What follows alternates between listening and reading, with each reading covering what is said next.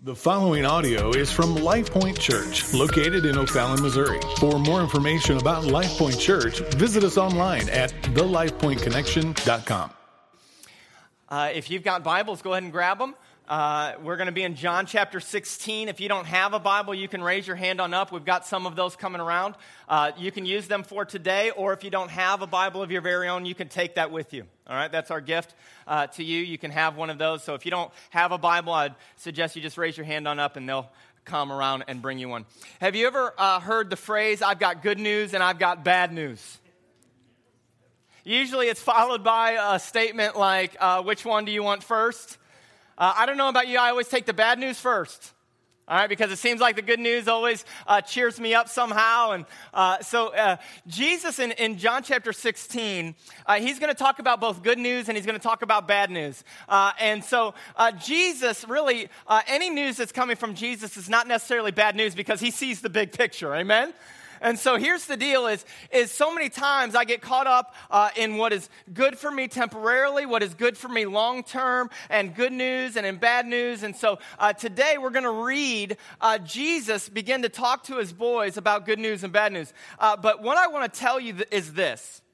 We've been going through the Gospel of John. And right here in chapter 16, we're going to close that out. And this is really the last time that Jesus technically takes a moment and teaches his disciples. All right, because in John chapter 17, it's really a prayer, and it's a long prayer. It takes a whole chapter. And so in 17, we see Jesus praying, and then after that, he's betrayed. After that, he's tried. After that, he's taken to the cross. After that, he raises. And so here's the deal, is chapter 16 is really the last kind of opportunity that Jesus takes to say, I want to teach you something here. All right, and so we should understand what Jesus is saying. And so if I go a little long with you, it's because there's a lot of stuff here, but hopefully it will penetrate our hearts. And so look in chapter 16. We're going to pick it up in verse 5. This is red letter in my Bible, and so that means Jesus is speaking it. He says, I did not say these things to you from the beginning because I was with you, but now I'm going to him. That's God. I'm going to the Father who sent me. And none of you asks me, where are you going? But because I've said these things to you, sorrow has filled your heart. And so Jesus says, I'm going to go to the Father and I'm going to leave this place, and immediately sorrow fills their heart. Wouldn't that you? I mean, imagine this. Imagine this picture. You're on the shore, you're in a boat with your brothers, with your father, and you're casting out nets, and you're making a living as a fisherman, and then this rabbi comes walking up on the shore and says, I want you to put down your nets, and I want you to follow me. Okay? That's pretty noble. So what they do is they put down their nets and they follow him. And so for 3 years, basically, they've been following this guy, and they've been homeless. They've been looking for food. They've been looking for supply. They've been just wandering around, watching this man, Jesus, work and testify about the glory of God. And all of a sudden, after 3 years, he says, actually, I'm leaving you. And so sorrow fills their hearts. Yeah.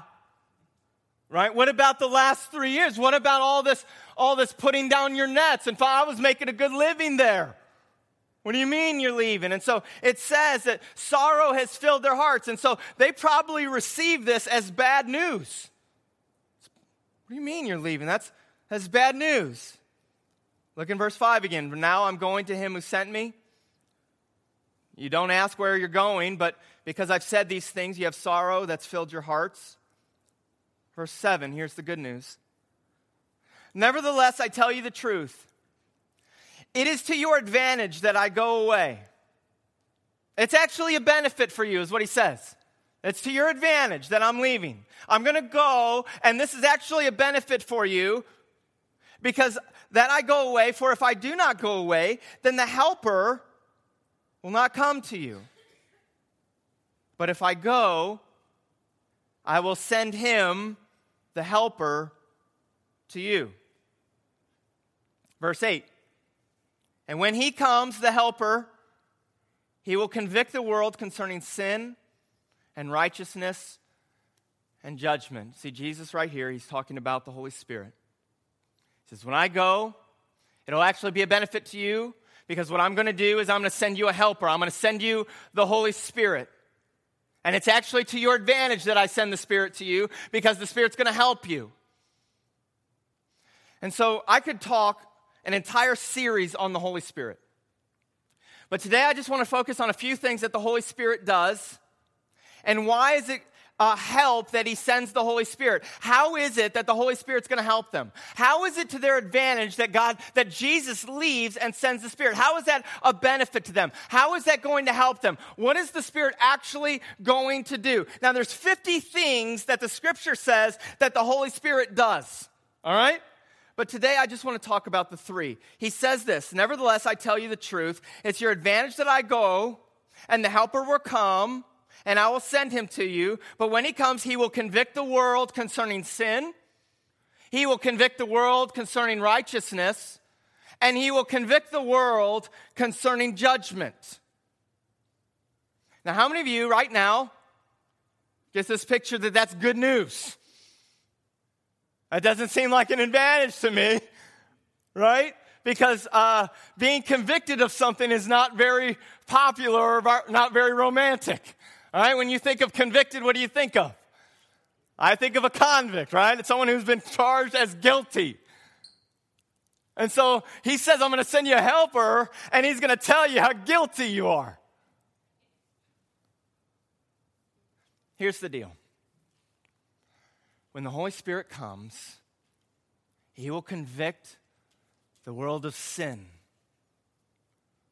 The Holy Spirit will tell us, will tell you, you are guilty.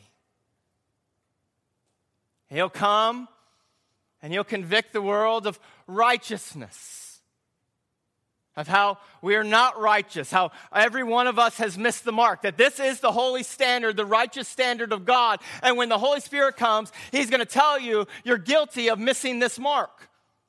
And not only that, but when the Holy Spirit comes, he'll help you by telling you that there is a judgment that comes from missing the mark in the fact that you're guilty. But it's good news. Because without that, there's no salvation. You see, without the Holy Spirit revealing that truth to us, you and I will never cry out for a Savior, will we? Unless the Holy Spirit comes and begins to convict you of sin and righteousness and judgment, then we will have no need for salvation. It's to your advantage that when the Holy Spirit comes, he'll convict you of these things. Because when he convicts you of these things, then it will lead you into the truth. And when you're in the truth, you will understand that your need for a Savior is so great, and you'll call out to God. And when you call out to God, it'll bring about salvation. That's why it's an advantage. Now hear me. Because salvation that comes through the Holy Spirit of convicting you of sin and convicting you of righteousness and convicting you of judgment is not a corporate conviction. It's not a particular denomination. It's not for a certain group. It's not for a certain type of people. The conviction that comes through the Holy Spirit is very personal. It is not corporate. Although the corporate call of the gospel goes out, it must be received personally. The Holy Spirit must come to you personally.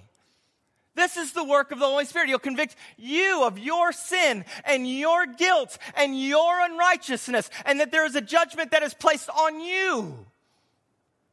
And so here's the deal. I don't care if you've been confirmed or baptized or circumcised or Christianized or sent or ordained or any of that. If the Holy Spirit has not come to you and convicted you personally of sin and personally of righteousness and personally of judgment, and you've not responded to that by faith in Jesus Christ, then you're just blanketing this salvation for all, and the fact is that you're not saved. It's to your advantage that he comes and he convicts you of sin and righteousness and of judgment. And so the Holy Spirit is sent by Jesus. And without the Holy Spirit, we're lost. Let me give you some examples of this, of how the Spirit leads us into truth. The fact is that Jesus sends the Holy Spirit, and when the Holy Spirit comes to you and convicts you of sin, you realize that Jesus bore my sin. He does bear our sin. But when you begin to believe that Jesus bore your sin, it's freeing. 1 Peter 2:24 says that Jesus bore our sins on a tree, in his body, in his flesh. Galatians 2:20, it says, I've been crucified with Christ. Do you hear it? It's no longer I who live, but Christ who lives in me. This is very personal for Paul right here. And the life that I now live, I live by faith in the Son of God who loved me and gave himself up for me. It's a very personal conviction there. And when it comes to judgment, that he obtained righteousness for me, that he bore my sins, that I have passed through judgment. In John chapter 5, it says, truly I say to you, whoever hears my word and believes in him who sent me has eternal life. He has not come into judgment. Those of you who doubt salvation, who doubt where you are with God, the first question is, has the Holy Spirit convicted you of any sin personally? Has the Holy Spirit talked to you about what the mark is of righteousness and how Jesus was the only one who met that mark? If you're doubting your salvation here today, has the Holy Spirit come to you and talked to you about sin and righteousness and judgment? And have you responded personally to that? Or have you just joined a church somewhere? Today, Jesus still offers himself to you personally. Today, Jesus continually offers himself to the Holy Spirit and says, you can be mine. Now look in John 16, starting in verse 13. I'm telling you, I could spend a lot of time on the Holy Spirit. I want to tell you that the Holy Spirit is not an it, it's a he. It's not a force like what the Jedis use, like gravity. That the Holy Spirit is fully God. If you ever doubt that the Holy Spirit is not a he or part of God, then you can read this text again. But I'm going to point this out to you. When the Spirit of truth comes, he, the Holy Spirit, will guide you into all truth. For he, the Holy Spirit, will not speak on his own authority, but whatever he, the Holy Spirit, hears, he, the Holy Spirit, will speak. And he will declare to you the things that are to come. The Holy Spirit will glorify me, for he will take what is mine and declare it to you. And that the Father is mine. Therefore I said that he will take what is mine and declare it to you. Do you see that the Holy Spirit talks to us about all truth? The Holy Spirit talks to us about faith, about righteousness, about grace, about forgiveness, about the glory of God in the face of Jesus Christ. That's what the Holy Spirit does. He unveils all truth. And as he does, I'm so thankful that he does, salvation comes. Salvation comes. Now look with me in verse 20. Jesus is going to talk about the bad news. He says, listen, I tried to cheer you up a little bit. I tried to tell you that the Holy Spirit's going to come. He's going to reveal to you all truth. But I'm going away. Verse 20, Jesus says, truly, truly, I say to you, you will weep and you will lament, but the world will rejoice. Why will the world rejoice? Because the Holy Spirit comes and shows us what it means to be saved. He reveals to us all truth. The world will rejoice. You will be sorrowful, but your sorrow will turn into joy. That's good news. Anybody need some joy? He says, he paints this picture like a woman who gives birth to a child. That's what he says. This is how sorrows turn into joy. He says it's like a woman who gives birth to a child. Now, I'm going to be honest with you. You probably already know I've never given birth to a child. True? I've been in the room twice. And so when he says it's like a woman who's given birth to a child, I'll just add, not necessarily I'm adding to the scriptures, but I'll just add he probably means without an epidural. Probably, right? Because it's probably all natural and it's probably very painful. And so one time I was in the room with an epidural, the other time I was not. And let me tell you, there was anguish. There was pain. A little messy.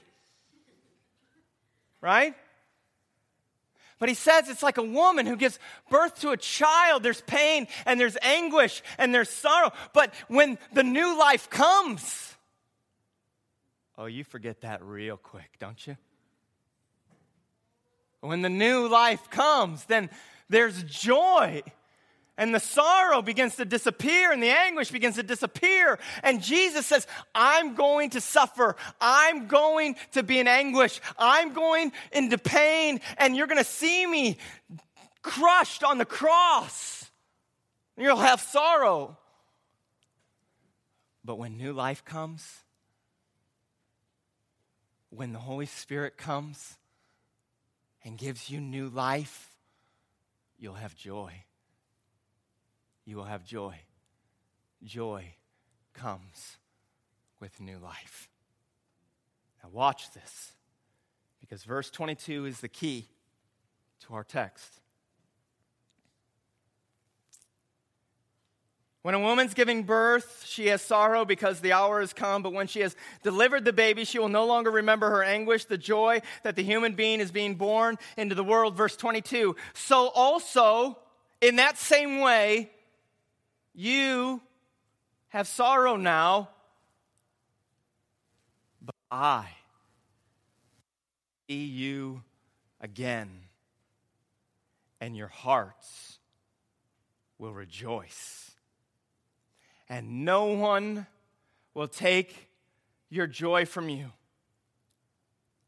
The joy that comes in the midst of our sorrow is the joy that comes from seeing Jesus. Look at it. I will see you again. When you see me again, your hearts will rejoice. It will lead to your joy. Joy comes from beholding and seeing Jesus. And I pray that the Holy Spirit will reveal that truth to you today. Because the text doesn't offer any hope to those who don't find their joy in Jesus. You hear me? The joy comes from seeing Jesus.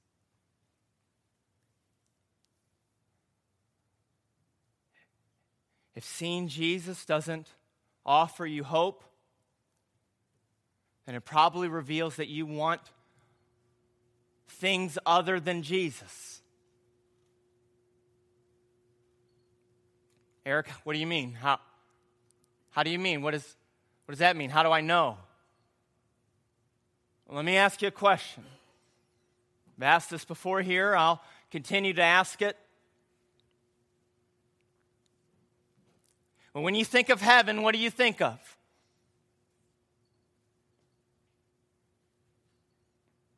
Many would say, I think of peace. I think of streets of gold. I think of a big house with lots and lots of room. When I think of heaven, I think of a place to live. I think of a place where there's no more bills. Amen?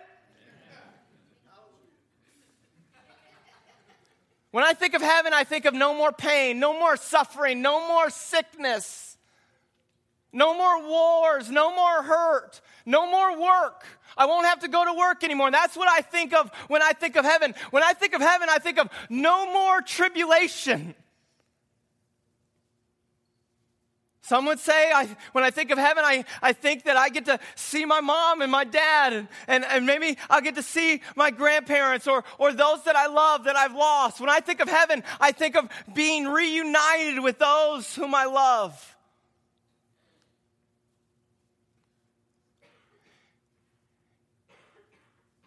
If Jesus wasn't there, would it still be heaven? Some say if I had all those things, it would be heaven. Would you rejoice in seeing Jesus? The thing that makes heaven, heaven, is that Jesus is there. And so today, I want to ask, is Jesus your joy? Would Jesus be the longing of your heart? Would Jesus be that thing that you so richly long for and look for? Because Jesus says, when you see me, your hearts will rejoice. And nothing will take that joy from you. Let me just be honest with you. Hell is hot. Nobody wants that. Right? I mean, if it's true that there's weeping and there's gnashing of teeth and there's fire, nobody wants that. Let me be honest with you, guilt is heavy. Nobody wants to feel guilty. And so many, they come to Jesus and they say, okay, well, if Jesus can help me not feel guilty, I'll take that. If Jesus can somehow help me with my marriage, if Jesus can help me with my kids, if Jesus can help me fulfilling my dream, if Jesus can help me with my job, if Jesus can help me with my bills, if Jesus can help me with my pain, then I'll take that. Forgiveness, freedom from guilt, ticket out of hell, ticket from death. You don't have to be born again to want those things, guys. But you have to be born again to want Jesus. It's a different call.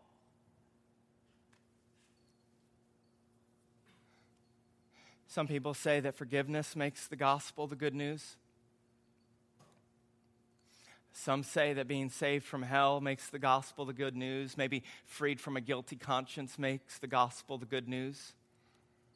Hear me.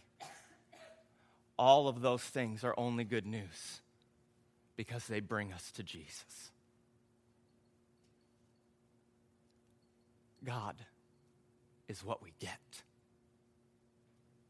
It's good news because we get God. And when we get God, nothing will take your joy from you. Amen?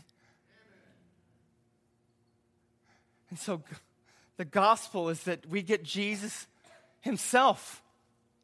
Look at it.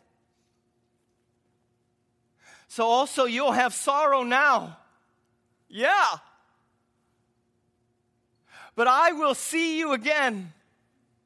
And when I see you again, your hearts will rejoice and no one will take your joy from you.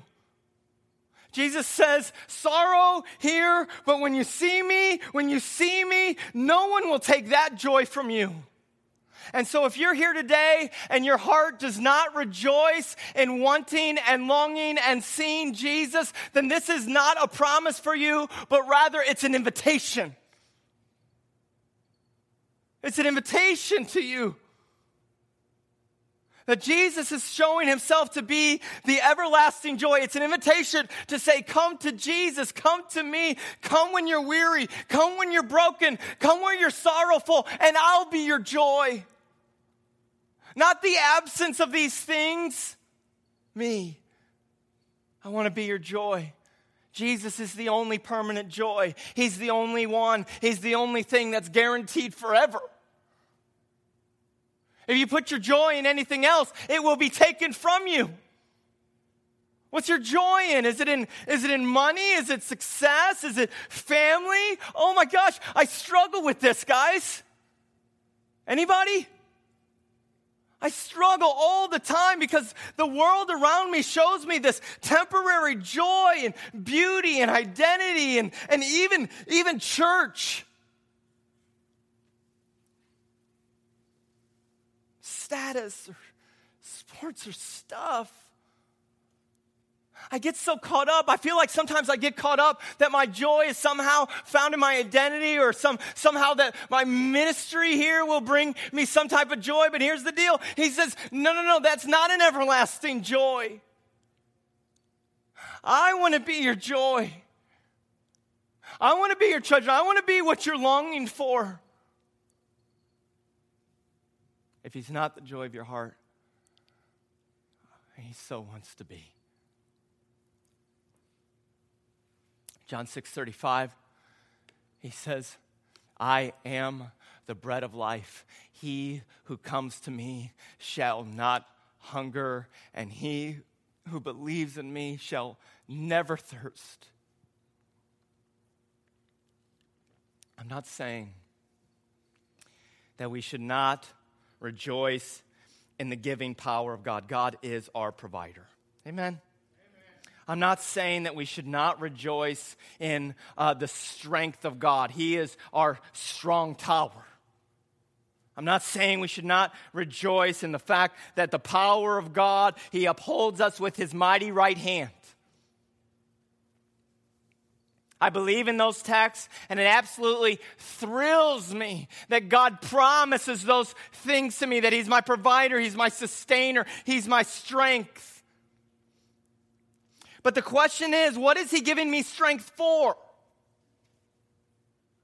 You ever thought of that? What's he providing to you for? What's underneath him upholding you with his strong right hand? What is the goal that God is trying to accomplish in you, being your provider, being your strength, being your sustainer? I realize that in all of those things, he's bringing me to a point to rejoice in him. He's providing himself to me, not idols. He's providing me an identity that's found in him and not other things. He's strengthening me not to be pulled aside by trinkets and gadgets, but rather he's strengthening me to put my trust and my hope in him. You can talk about Jesus saving you, but my question is, to what end? To what end? I find myself pushing through this all the time. I'm believing Jesus for. I'm believing Jesus for. I'm believing Jesus for this. I'm believing Jesus for Christ. More of Jesus. Now, why is this so important? Eric? Why is this such a big deal? Can't I, or is it not enough to just simply believe Jesus as my provider? Isn't that not enough? Is it not enough to just simply believe in Jesus as my power and my strength? I'm trusting Jesus for those things. Why is this so important? Why is it so important? Can't I just simply believe Jesus as my Savior?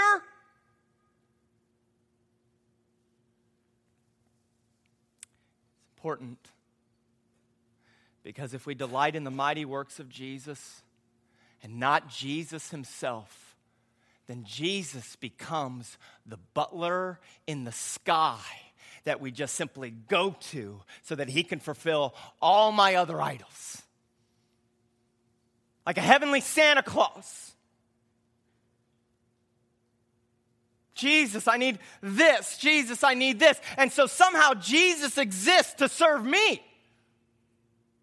And I become the focus, and I become the center of glory, and I become the center of my own hope, and Jesus is just a stepping stone to get me what I really want. Is that not how we pray? How do you pray? Think about the last prayer that you prayed. Think about how we pray as a church, as individuals, as people. Is that not how we pray? That's why verse 23 is one of the most misquoted verses in the entire scriptures. Look at what it says. We skip right over 22. 23, in that day you will ask nothing of me. Truly I say to you, whatever you ask of my Father in my name, he will give it to you. We love that verse. You mean whatever I ask? Whatever I ask, in the name of Jesus, he'll give it to you. Until now, you've asked nothing in my name. Ask, and you will receive, and your joy may be full. 3 times already up to this point, he's used this ask whatever phrase or sentence. This is the 4th time in John 14:13. He says, whatever you ask in my name, this I will do, that the Father may be glorified in the Son. And so as long as it's under the umbrella of God's glory, then you can ask whatever, and it will be done. In John 15:7, he says, if you abide in me, and in my words, abide in you, ask whatever you wish, and it will be done for you. By this my Father is glorified. John 15:16, you did not choose me, but I chose you, and I appointed you that you should go and bear fruit, and that your fruit should abide, so that whatever you ask in my Father's name, I will give you. But this is the foundation of all the others. There's no necessarily parameters here in this text. John 16:23, I say to you, whatever you ask of the Father in my name, he will give it to you. This is the foundation, because whatever you ask the Father for will unveil what you rejoice in.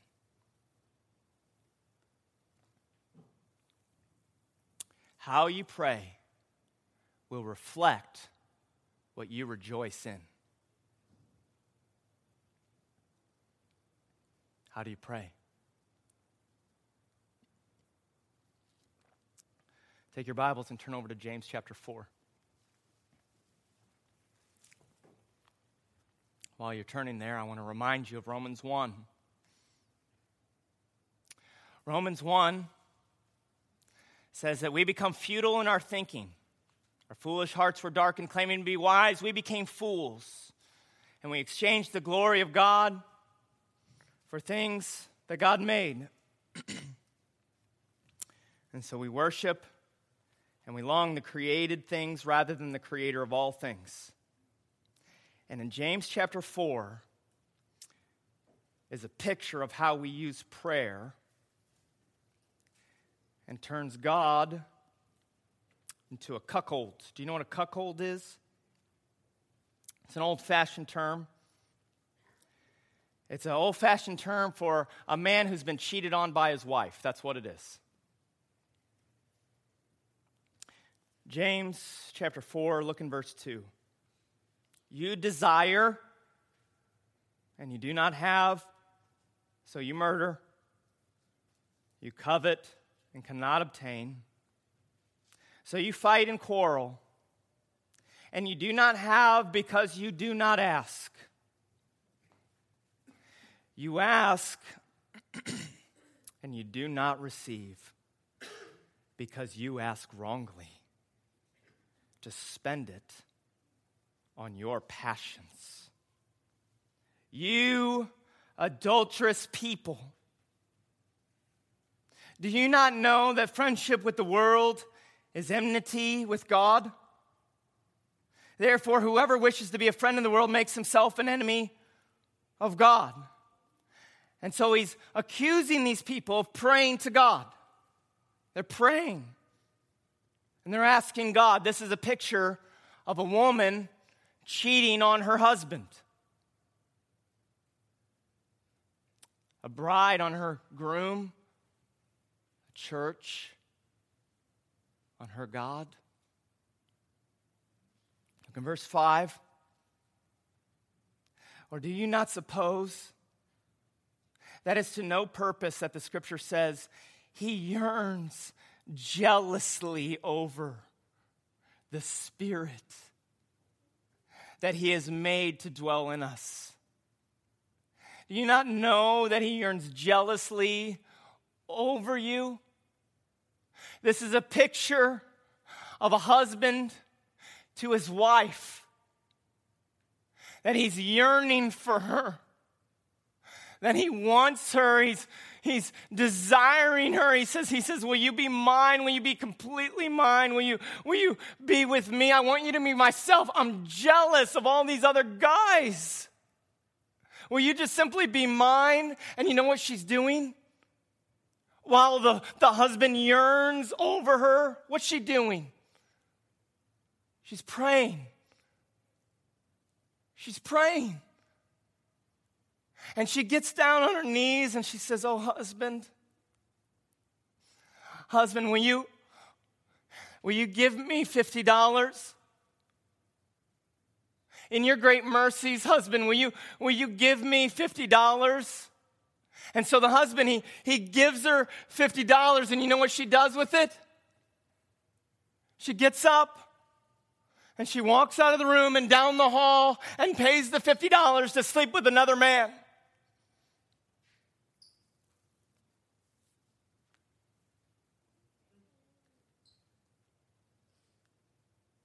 God yearns jealously because he wants you. And we say, God, we don't want you, we want your stuff.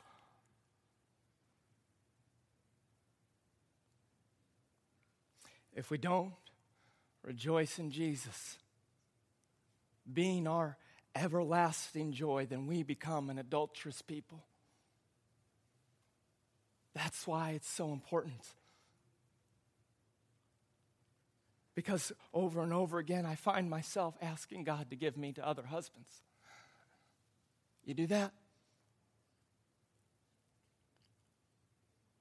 I believe right now the Holy Spirit is revealing to some of us that Jesus is what you need.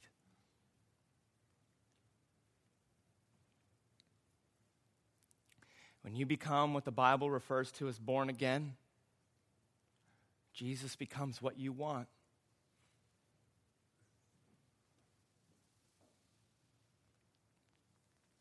And so it affects how we pray. Hear me. Look at me. We will not know what prayer is for until we understand that our life is at war. John Piper says that. We don't know what prayer is for until we know that our life is at war, that there is a battle for every one of my affections. It's not a battle against flesh and blood. It's a battle for my heart. The fight that I would desire to see him and know him and love him and treasure him, to fight for my affections that he would be my complete joy. And so I must pray. I need to pray not for other husbands, but I need to pray daily for more of God. That I would fall in love with more of God, that I would rejoice in Jesus himself. That I would cry out and say, God, I'm under attack here. Because my heart is going away on these other affections. I would say, God, I need some firepower here. I need you to fill my heart. I need the Holy Spirit to help convict me and show me righteousness and judgment. I need some cover here. That's what prayer is for. That's why we cry out to God. Listen, it's not wrong to pray against sickness. It's not wrong to pray for your kids. It's not wrong to pray for a good job. It's not wrong to pray for a place to live. It's not wrong to pray for blessings, but only if we want those things above him.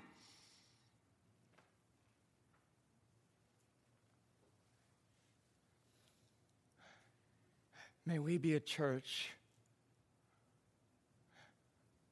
that infinitely knows Jesus is our joy, so that our joy would be full. Listen, what would happen? What would happen if a church stopped pretending to know Jesus and starts asking Jesus for more of himself? Oh, Jesus, yeah, when I was 8, had a taste of Jesus. It was good. What if we as a church begin to ask Jesus for more of himself, to manifest more of himself, to ask to see the glory of God in the face of Jesus Christ that it says in 2 Corinthians 4:6? What if that was our cry?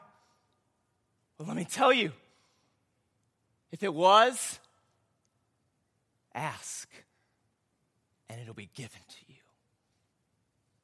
That's what Jesus says. Ask. And whatever you ask, it'll be given. And in your momentary sorrow, it will turn into an everlasting joy. And I'm going to close with verse 33. Jesus says, I have said these things to you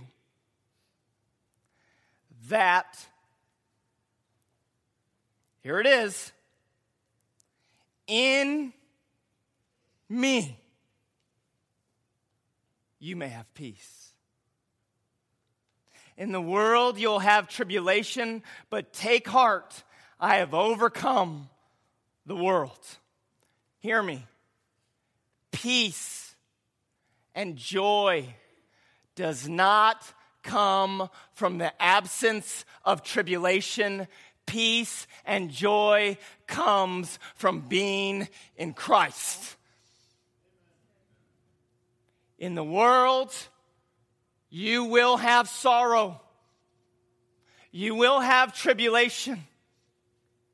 But in me, oh, in me, there's peace. In me, there's an everlasting joy. If your joy is in other things besides Jesus, in the end, it will be taken. But if your joy is in Jesus, seeing Jesus, more of Jesus, then no matter what the world throws at you, you'll have peace. Amen? As the band comes up, I just want to talk to you for just a minute. The band's going to play and give us a time to reflect on the words.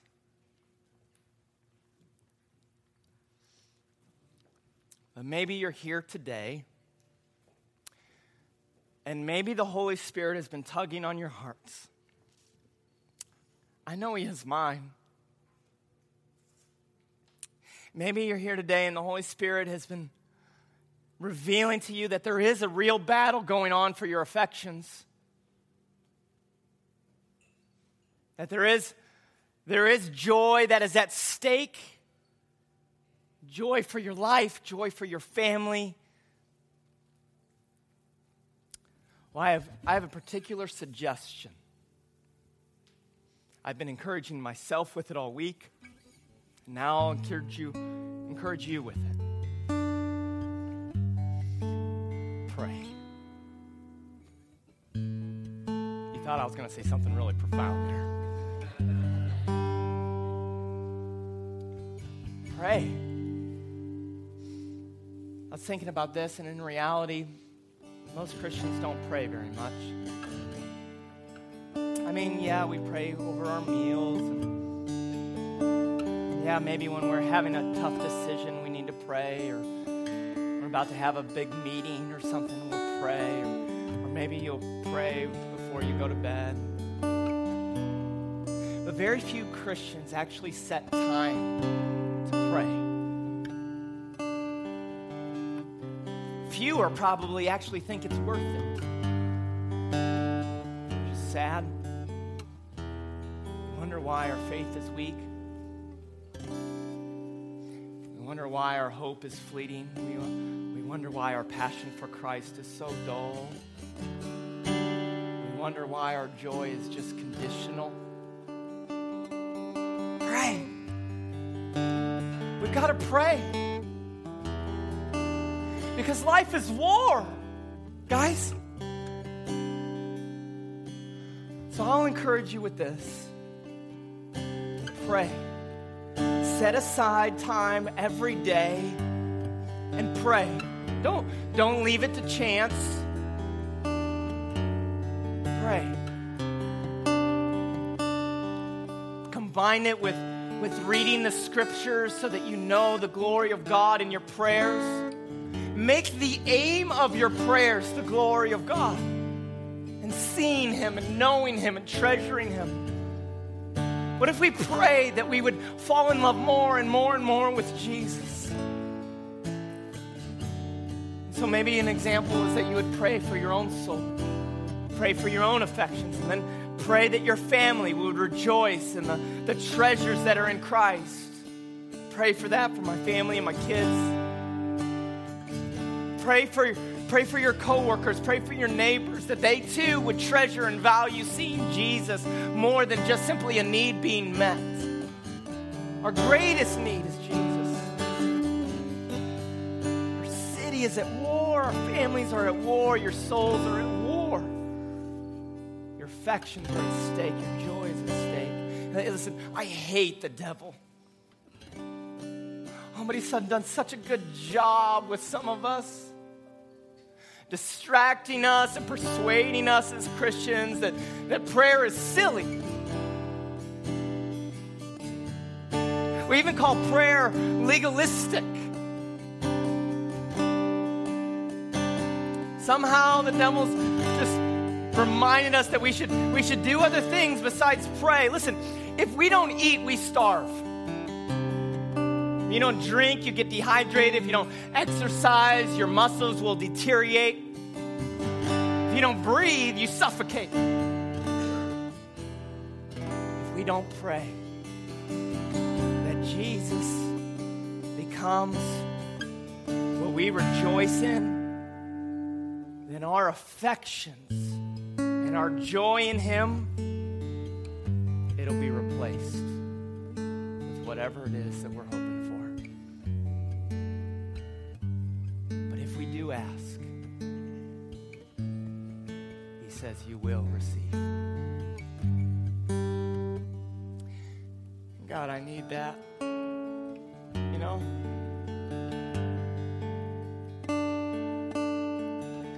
God, I need that. I pray that for you. Will you join me?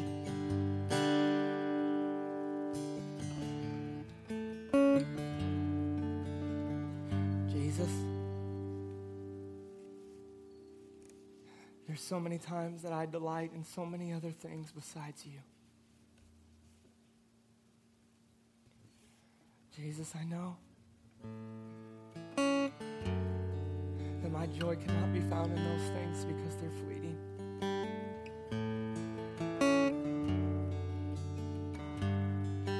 Jesus, I know I can only be a good husband because my joy is in you.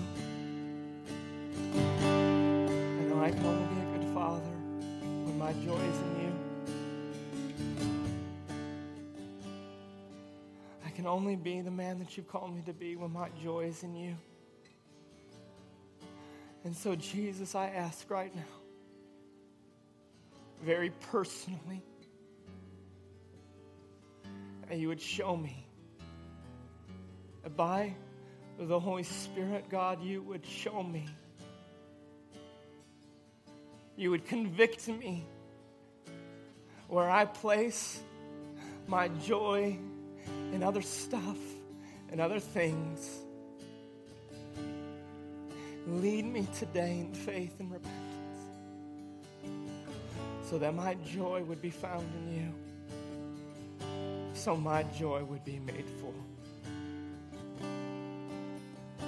Jesus, help me. Help me. Help us. your name, in Jesus' name.